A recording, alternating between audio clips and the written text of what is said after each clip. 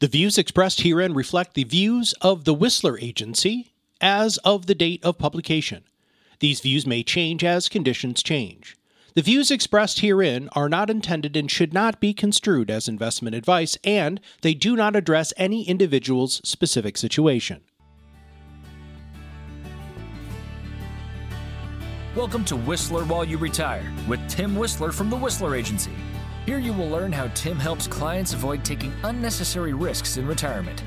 With a fiduciary responsibility, Tim's mission is to help retirees and soon-to-be retirees create a greater sense of confidence about their retirement plan. Now, on to the show. Thank you for joining us for another episode of Whistler While You Retire. I'm Tim Whistler of the Whistler Agency, and now that we've got the word Whistler out of the way, we can move into this episode. I'm so excited to be bringing this episode to you all. Oftentimes in my conversations with people about retirement income planning, I'm asked about information on non-for-profit organizations. So I thought, what better way to share information, with them than for you to hear it straight about it from the man with the vision. And for those of you who have tuned in to previous episodes, you know that I'm a huge baseball fan. And my mom grew up about an hour north of St. Louis in a small little town called Litchfield, Illinois. So I was born into a family of Cardinal fans. And, having grown up as a kid and with aspirations of playing in the pros, what a thrill it was to watch Lou Brock steal bases and watch the Cardinals in the 80s with Whitey Ball and then Tony La Russa coming to town and just Busch Stadium 3 being built. Just fantastic organization to be a fan of. And one of the greatest experiences that I've ever had as a fan was when I was able to participate. Thank you to my father for this wonderful gift, but I was able to participate in the Cardinals fantasy camp that took place in the summer of 2016. And it was at that camp that I met my guest on today's episode. And my guest was a pitcher drafted right out of high school by the Cardinals in 2002. And he made his major league debut with them in 2008. And during his career, he mostly worked out of the bullpen. But in 2011, he went 12-7, starting 17 games for that team, as we all know, who ultimately won the World Series. And, all Cardinals and Texas Rangers fans, unfortunately for them, know the historical drama of Game 6 and ultimately us celebrating our 11th championship with the Cardinals. So it is an honor to introduce to you my guest today, Mr. Kyle McClellan. Kyle, thank you for being here, my friend. No problem. Thanks for having me. So Kyle graciously accepted my invitation to join me as a guest, again, to talk about what he's been doing with his time away from baseball. But before we get to that, I wanted to open it up, Kyle, for you to kind of share some, your life, about what it was like growing up there in St. Louis, cheering for the Cardinals, dominating high school baseball, and, leading everything up to the draft. So share us a little bit about, what that was like for you. Yeah, well, growing up here in St. Louis, I was just like you, a huge Cardinals fan. My dad had season tickets, worked for Oscar Mayer, and he was in charge of his group season tickets. So we went to tons of opening days. He would handpick, the best games. And we went down there all the time. And then once we could drive, me and my buddies would go down there and, we'd buy the $5 bleacher seats, and then we'd sneak in the old tickets from previous games that showed we belonged down low, and we'd get kicked out of seats all the time. And, just love baseball, love going down there. And once I got into probably my junior year, I started to realize I might be able to go play, baseball in college, and started getting some attention. Not really recruited heavily for Division I. And then finally, University of Missouri came around and offered me a scholarship. And it was a great place for me. It was close to home. My parents could go. My sister was going to school there already. Cool. And so I was excited about the opportunity to go and get my education there at University of Missouri and play baseball. And then through my senior year, I signed in November. And I went to a showcase in, I think it was December, January, and I touched 94 miles an hour, and it opened up the floodgates for the professional side.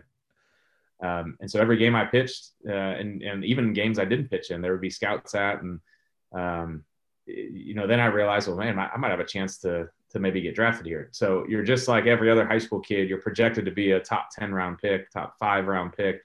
I really struggled my first few games having all the attention on me. I had been on other teams where they were there to watch other people, but very rarely I actually never had, I've been, especially in high school, they were all there to just see me. And I tried to overdo it a little bit, try to do, throw too hard. And it took me a little while to learn. And then I settled down and had a good season. And ultimately the Cardinals were the one that drafted me. I got drafted in the 25th round. We actually turned them down in the 9th round and, decided I was going to go to college. I mean, it's pretty hard being a 17-year-old kid. The phone rings and they offer you a signing bonus right then and there. And so you got 2 minutes to decide. And, so my dad was just like, you just can't do it. You got to have scholarship to Mizzou. You're already in a good spot. It's just, we can't, give it up for this. And so we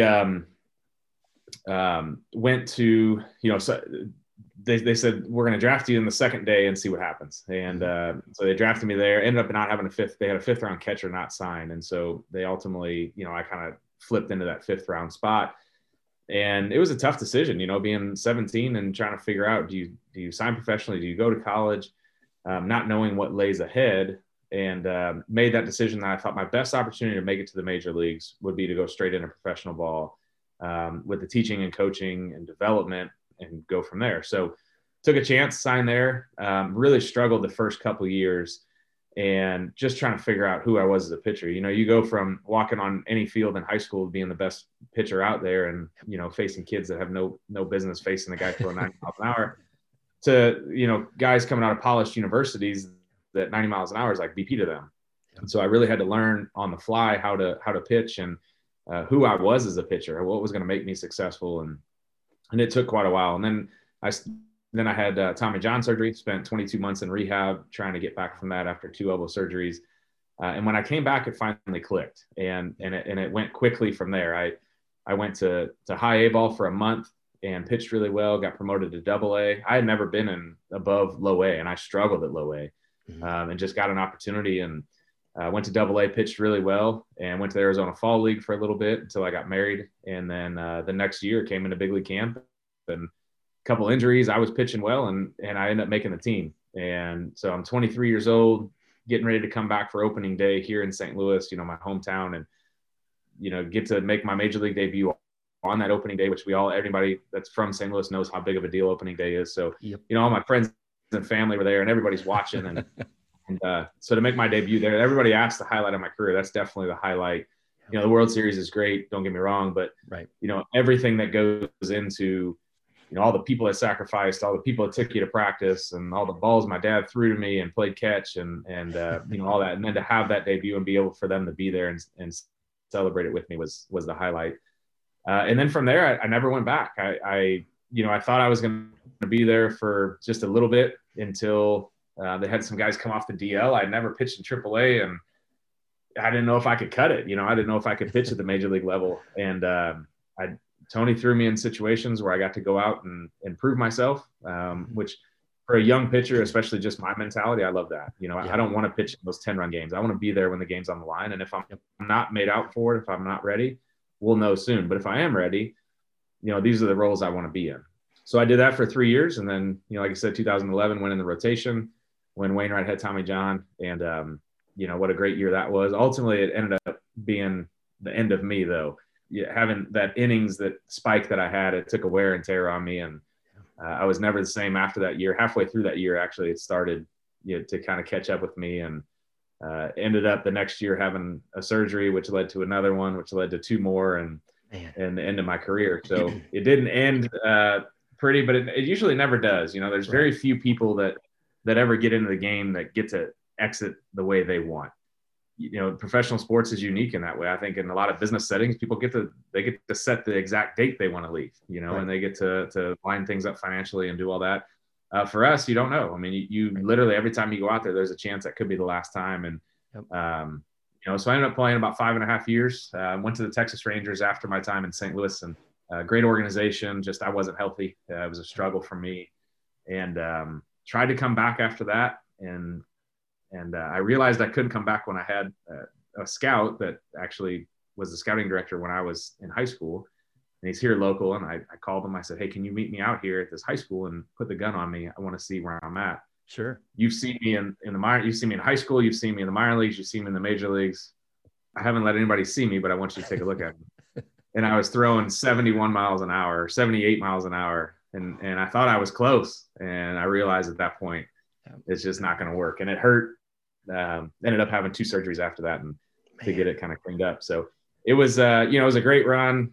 I was 28 and retired and trying to figure out what's next. And, you look back and, I spent 12 years in the Cardinals organization, grew up. We went from a kid to a man in the organization, learned a ton, through all those people and coaches. And, and I'm still really fortunate to be here in St. Louis, still be very involved with the team and organization, do a ton of stuff for them on the alumni side and on the corporate side and appearances and things like that. So I still get to go down there and hang out at Busch Stadium and get on the field every once in a while. And I do some radio stuff too with KMOX. So I get around the players. Usually this is the first spring training actually in 16 years that I haven't been down there. We made the decision this year. We sold our place down there and with our kids, we're staying here. We used to go for 3 months. So now we're hanging out and, hopefully still do some radio stuff this year as hopefully this coronavirus thing dies off and we get back to normal. Yes, I hope so too. You were walking us through the minor league experience, and something that you had said triggered a thought. We were talking a little bit before we came on the air, talking about, your time with Peoria, and the Peoria Chiefs are just literally 15 minutes from my house. Mm-hmm. And I mean, I remember going to those games and, again, at that point, you don't really know when you're watching all this talent on the field. A lot of times you don't really know who's going to make that next promotion to high A, then double A and go on to the Cardinals. But, Yadi came through here, Albert came through here, then the Peoria Chiefs were a Cubs organization for a while, which was hardly ever went to games then, for whatever reason. But, then when they flipped back over to the Cardinals, but, during your time in Peoria, Kyle, and even just in the minor leagues, the ebbs and flows that you went through, who did you kind of lean upon to kind of get you through those times, to keep you focused, to hopefully get to that next level? Really, it was myself. Really? You got coaches that are there, and I really struggled in Peoria. I had a hard time, getting through there. Pop Warner was the hitting coach there, and I know Pop from St. Louis. We worked out in the offseason together. He gave lessons at my dad's batting cages, so I knew Pop. But it's hard, when you're going through it there. You're with your coaches all day, every day, and sometimes you just got to say, hey, what I gotta do this myself, because I was there. I was there in 2004, and then I went back, when they flipped to the Cubs, I went to Quad Cities the next year in 2005. That's right. When the Cardinals switched affiliations there. Yep. And struggled there, had the same coaching staff, same pitching coach. And, Al Holland was a pitching coach of mine in rookie ball that really was great for me. Mm-hmm. He was kind of like that father figure. And for a 17-year-old kid that's coming out of high school away from home for the first time, man, you kind of needed that. And, so he was a guy I would talk to, here and there. When I went through rehab, he was down there in extended spring training and helped me. But when you're there, when you're in the season, you're kind of on an island. You're out there by yourself. You got to make the changes. And the minor leagues is a lot tougher than the major leagues, I would say, in terms of that, because the coach is trying to develop all of his staff. Yeah, he's trying to put in time with everybody. At the major league level, there's really not. There's no time for development. If you're not there, they're not going to babysit you. Either you can do it or you can't.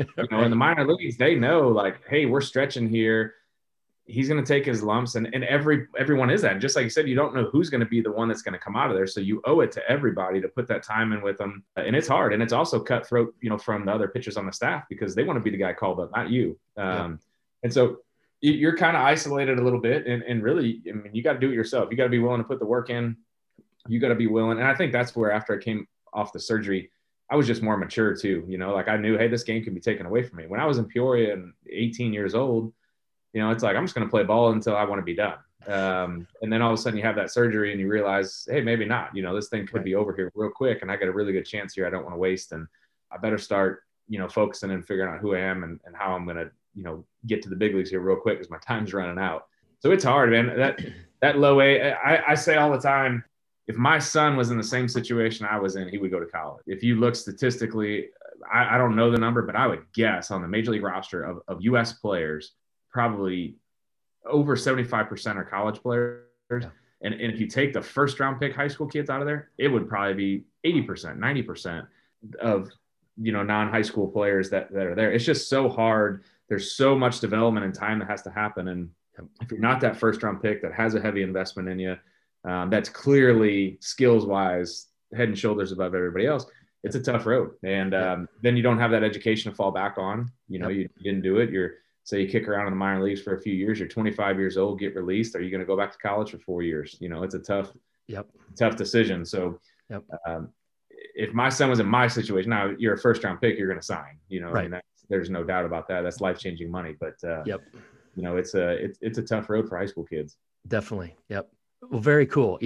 And just to clear things up too, when I was at the fantasy camp, I'm so thankful to say I was not facing Kyle McClellan when he was on the mound. They had a rule there that, the Cardinal legends could bat, but they couldn't pitch. So that gave us campers the opportunity to, hit a 51-mile-an-hour fastball from another camper. So that was kind of a cool thing. But I tell you what, though, I mean, Kyle, you were so, it was such a cool thing to have never experienced anything like that before, and hanging out with you and all the other legends and how gracious you guys were. And so again, I thank you for, just the impact you had on me and just how cool it was. I know you won't remember this because you've been to multiple camps, but it was our first night there.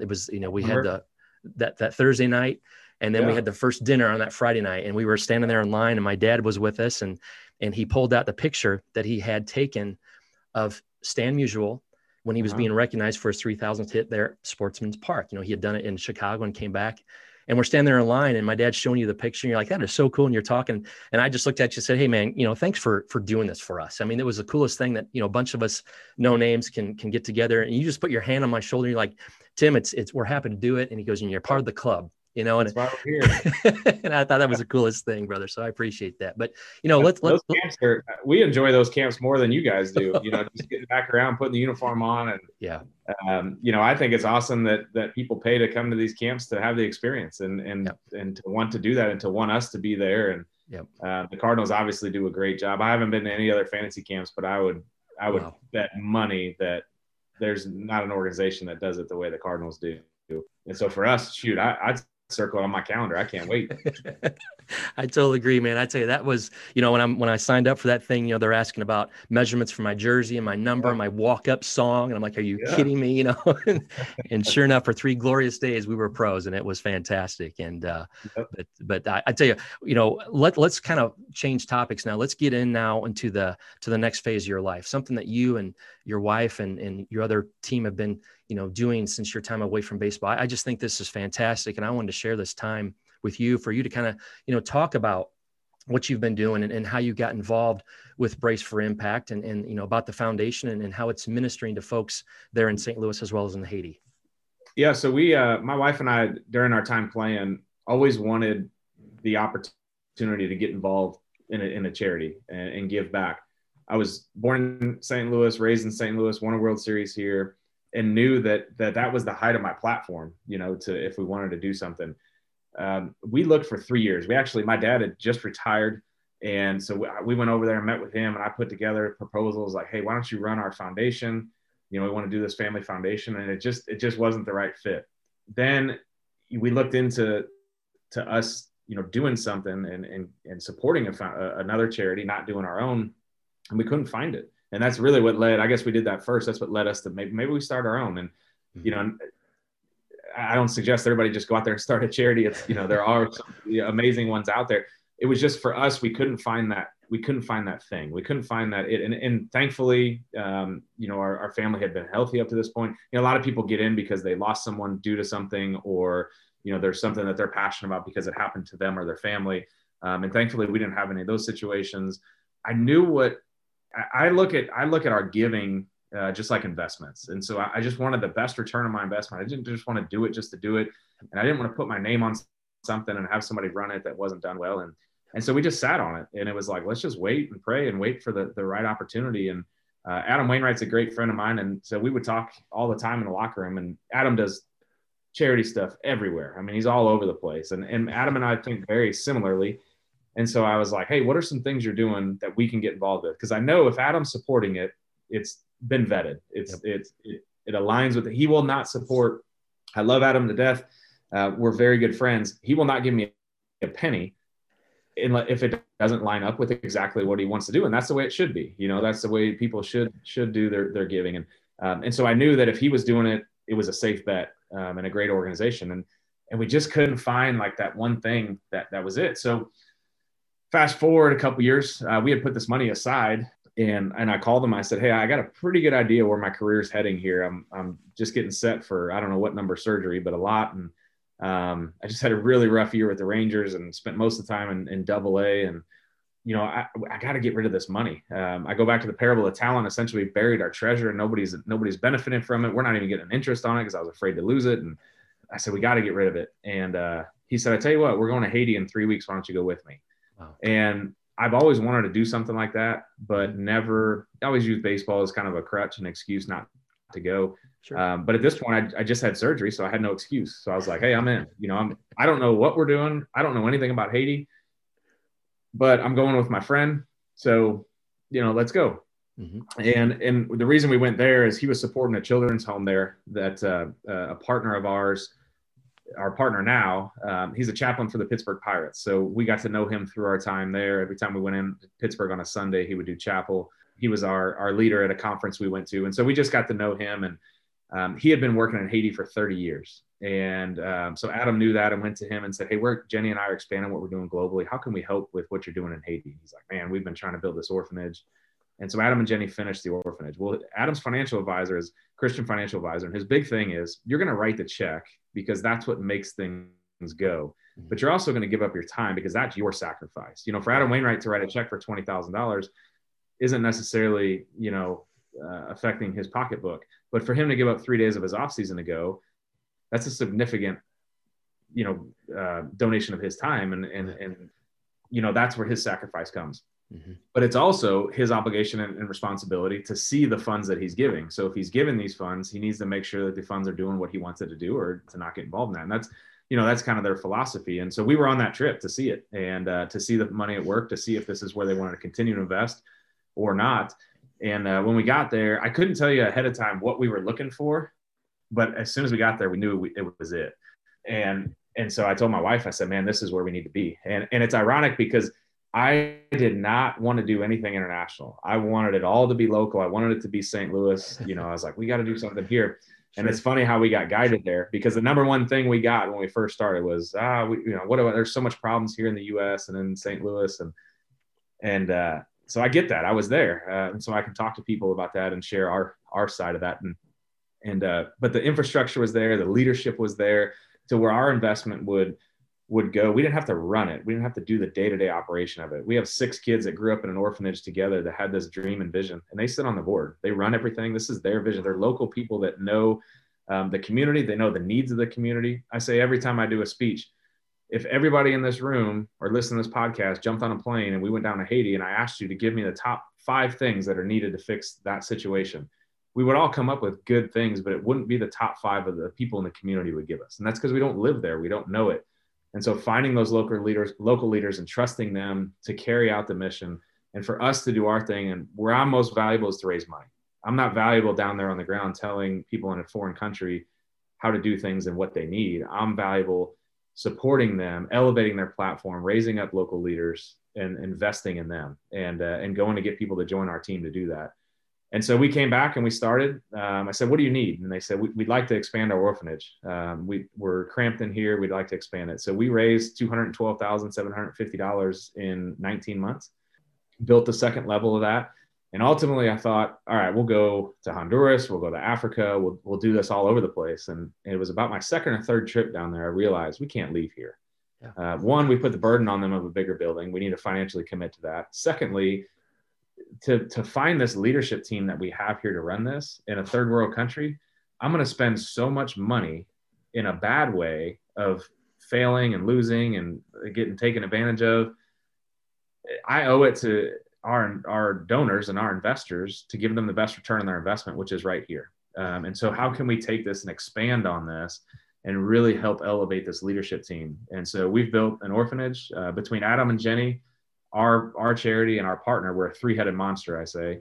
Adam and Jenny like to build buildings, so they built a school. So we have a pre-K through 8. We have 330 kids in that school. Our organization feeds them every day. We pay for the daily feeding program. We also give them food on the weekends so that they can go home, because we heard from the teachers that on Mondays the kids were terrible and they were falling asleep and they weren't paying attention. And so we did a survey and we realized the kids weren't eating on the weekends. And so that their meals they were getting at the school was the meals they were counting on. And so Saturday, Sunday, they weren't eating. So then we came up with a weekend feeding program where we give them backpack meals they can take home, and it increased attendance, it increased their grades and the way they're paying attention. We have a kid that grew up in the orphanage that became a doctor. He went to 7 years medical school and said, I want to come back and serve my community. He's on our leadership team on the board. And so Adam and Jenny built him a hospital. There's, I don't know, they see 1,000 people a month. I don't know how many people are on staff. It creates so many jobs. They'd had 114 babies delivered the first year there, no fatalities in a community that infant fatality rate's 38%. Clean drinking water for over 40,000 people, 1,100 toilets we put in the communities in different homes. There's a vocational school that just opened up, and we got, some other plans. There's a high school in the works, and some transitional housing for the kids at the orphanage. But it's been an awesome ride. I've learned so much. I've met so many amazing people. And then 2 years into it, we said, we got to do something here local. We need to do a St. Louis component to this. And so we came back and found we took what we learned in Haiti and wanted to replicate it here. And we knew that started with local leadership. We found a great leader that's from the community, as a pastor of a church in the community. And we wanted to go to the inner city. We wanted to go to North City, St. Louis, in one of the toughest areas, but knew that we couldn't be the vehicles to do this. We couldn't come in there and start telling people of that community what was going to happen, what they needed. Is the same as Haiti. So we support him.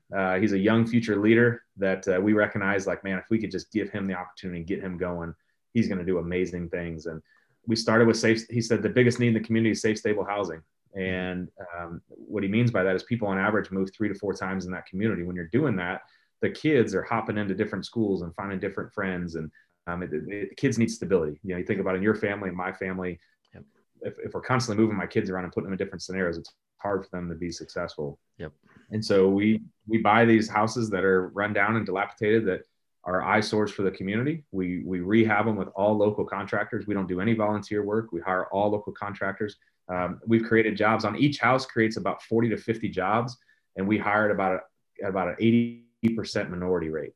And so what we want to do is say, look, we want to allow you to be a part of this transformation in this community. We want you to benefit from this.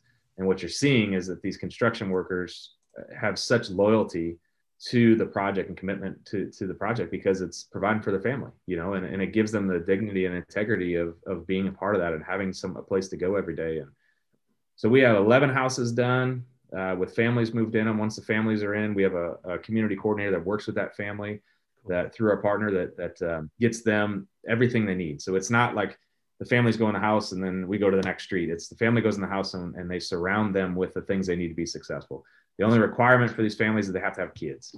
We want their kids. That's who we want to pour into and change the trajectory of their future. Yep. And so they have a great house that's fully renovated from, some of these houses were built in the 1800s, 1897, I think was the last one we just did. Goodness.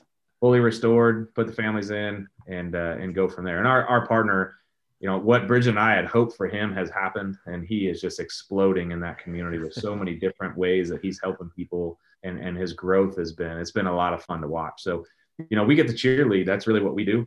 Sure. We're very hands off. We're not a very heavy volunteer. We get tons of people like, we want to volunteer. I'm like, man, I'm really sorry. We just don't have those opportunities. We and that's just the way we choose to do it. And, but we're cheerleaders. We fundraise and we support those local workers so they can go out and make a difference. And it's been a lot of fun. We've been doing this for, January of 14, we started.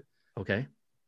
So hard to believe we're 7 years. 7 years into this. And, I would have never told you I'd still be doing it when we started it. I didn't know what it would turn into, but people are counting on us. So We're not going anywhere. We're committed to this. Awesome. And we love that we get to wake up every day. My wife's our executive director. I'm a volunteer. I don't get paid to be a part of this. Okay. We have a program manager that is from Haiti that got adopted here 10 years ago. Is incredible. And so we're a staff of 2. We're a team of 3, a staff of 2. And, we get to wake up every day and make a difference for people. Very cool. And I tell you what, we've all heard that saying, you give a man a fish and he'll eat for a day. You teach a man a fish, he'll eat for a lifetime. And how awesome it is to hear that when you guys are not only pouring yourselves into an organization like this, but then you're surrounding it with leadership.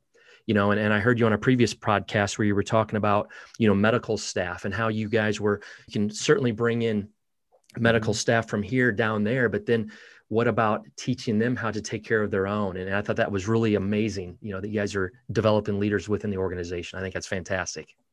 Yeah. The hard, so our hospital, it's the easy mission trip. So everybody wants to go. I'm a nurse, I'm a doctor, I want to go. And right. Well, we really had to tell a lot of people no. And it to be honest, it kind of pisses people off. Sure. and so we just have to kind of explain to them, like, look, this is how we choose to do it. So we have a doctor here from Mercy that's kind of overseeing this, a great friend of ours. And he said, hey, I'm doing stuff in Ghana. I want to see what you guys got going in Haiti. And we took him down there and he's like, let me take this from you. And I'm like, please, because I don't know anything about medical. So this would be great.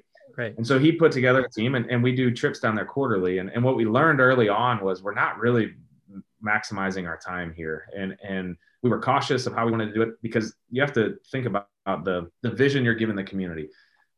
When you come in and you kick all the local doctors out and say, hey, come see me, I'm the expert, it's free. Essentially what you're doing is you're saying those doctors don't know as much as I do, just wait. And then people start waiting until the Americans come back. Well, you don't know. Can you call your American friends, or when are they coming back? I'll come back when they come back. And the reality is that our staff is highly capable of treating people down there. And so what we are so careful to do is we lead from behind. We want to get down there and support that staff. So we do more seminars and training, education for them, help them get access to technology and things that they typically don't. And I love, man, I got pictures on my phone of nurses down there, like going through books with people of like how to use the EKG machine and, that we brought down for them. And like, I love that teaching and training, because the reality is we're there for 4 days. And when we leave, they have to use that machine. They have to know how to read it. They have to know how to utilize it. They have to know how to, provide care for those people. And we've done it, and we still do. We go out and we do the deal where you see, hundreds of people a day and treat them. And what we try to do is select one area. So we're seeing the same people over and over and over, instead of going to, you could set up mobile clinics everywhere. Sure. And people are going to show up and you'll be there all day and you'll feel good because you saw a lot of people, but it really doesn't change anything. Right. We can change things by educating and training and empowering our local staff to go out and do this every day. And this is really our strength through this whole pandemic. I haven't been there. I'm going in 3 weeks okay. For the first time, and everything's fine. It has run because of the fact that we have leaders there. Our hospital still runs. They don't need us down there. The school has still run. They don't need us down there. They don't need us to hold their hand. They're totally capable of doing it. They've had to make changes because we financially have forced them to make changes, just with it being a down year. But the reality is we've done a great job of rising up leaders, and that it's allowed us to be successful through this stretch here. I won't say, I guess successful, but we've made it, We're still there and running, and things are still going, where there's probably a lot of places that aren't, because they haven't had, those leaders built into the program. Yep. Absolutely. And you alluded to it before. Have you heard anything about, what's been going on down there with COVID? I mean, did it affect anybody on the health side of things? When they first came out, they said 10% of the population would die. And it was like, oh my gosh, this is like, I can't even, it's going to be over 1 million people are going to die from this on this little island. Right. Because everybody down there has underlying health issues. Right. And so that would be devastating. Thankfully, the virus has not been very rampant down there. Now, the testing, I would tell you, is probably suspect. Sure. I would imagine it's there, but it hasn't been near what anybody thought. There has been a couple cases at our hospital where they sent them somewhere else and got tested, but it hasn't been an outbreak. It's been like a couple here and there.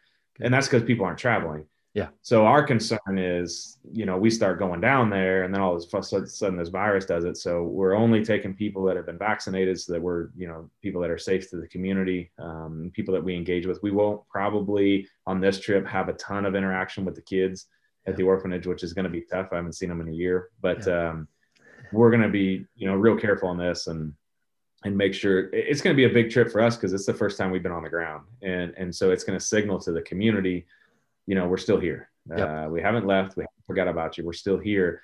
I'm interested to see what their reaction to us is, because, this is I'm getting messages from them like, hey, what's going on there? I hope you guys are safe and doing okay. Like the things they're hearing about us, it's funny because it's flipped. We're the problem right.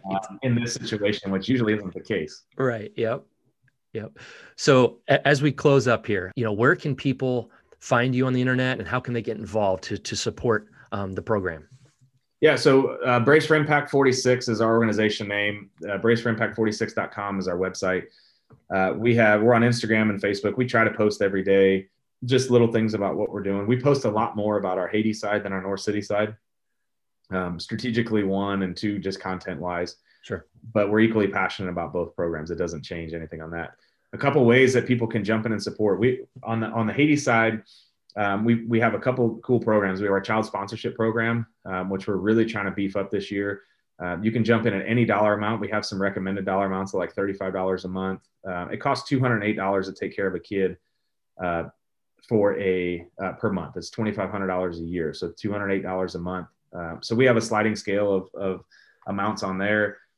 You can jump in, pick a child on there. We'll send you some information on them. We're pretty upfront, like bear with us, especially now on some of the content, but we try to get some videos from the kids and pictures of them. We haven't been there in a year, so it's been difficult.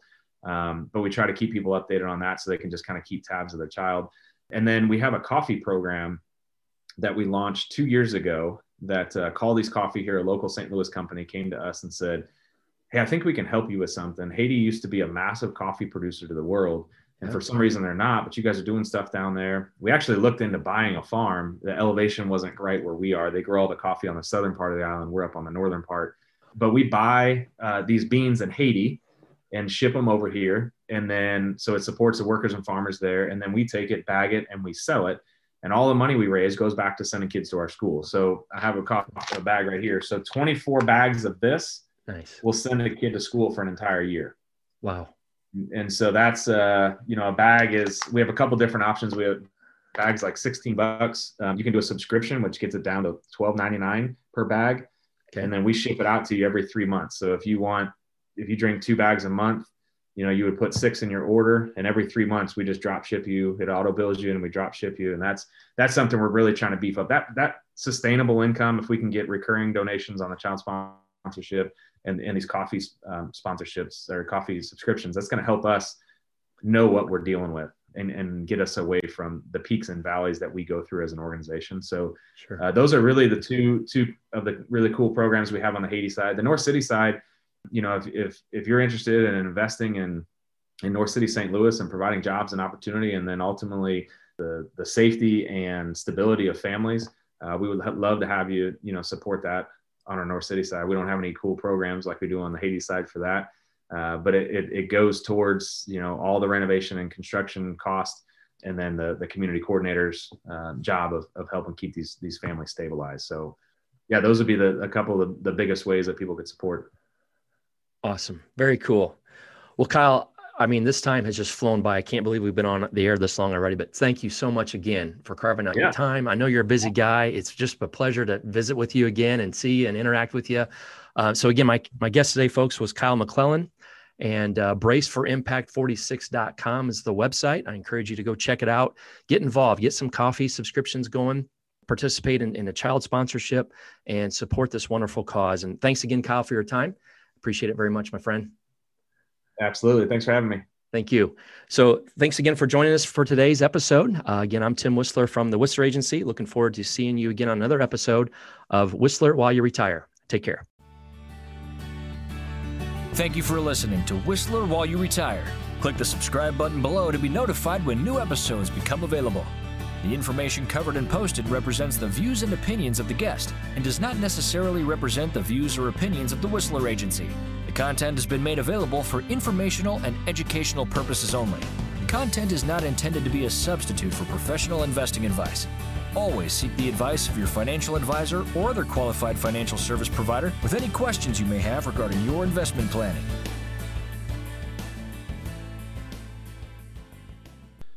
Investment advisory and financial planning services offered through Simplicity Wealth LLC, an SEC-registered investment advisor. Insurance, consulting, and education services offered through the Whistler Agency. The Whistler Agency is a separate and unaffiliated entity from Simplicity Wealth LLC.